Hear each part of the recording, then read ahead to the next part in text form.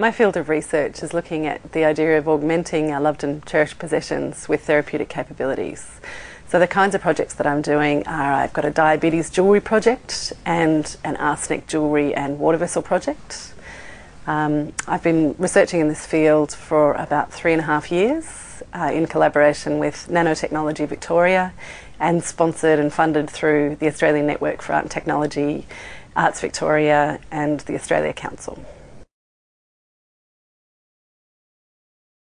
The Diabetes Jewellery Project is basically a neck piece applicator and ring that's designed to work with a small nano-engineered patch which has between 1 and 10,000 microneedles on its surface and allows insulin to be administered through the skin into the body.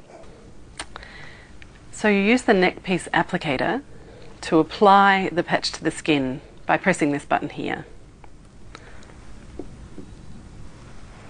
Then the ring holds the patch in place once it's been applied.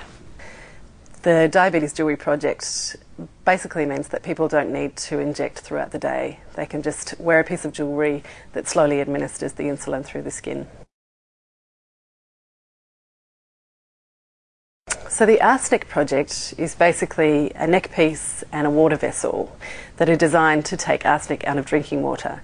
Now, arsenic affects around 137 million people in 70 countries around the world, so it's a really serious issue.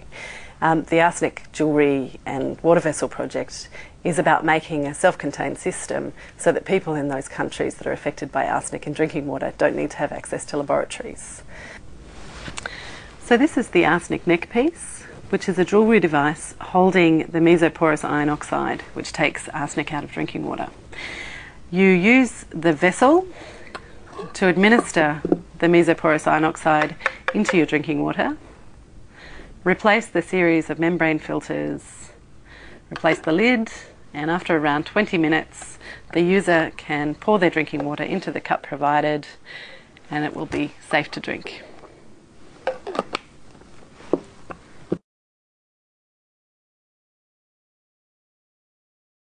At the moment, I'm looking at a project to develop a jewellery piece that's augmented with nano-engineered biosensors that detect sulfites in food and wine.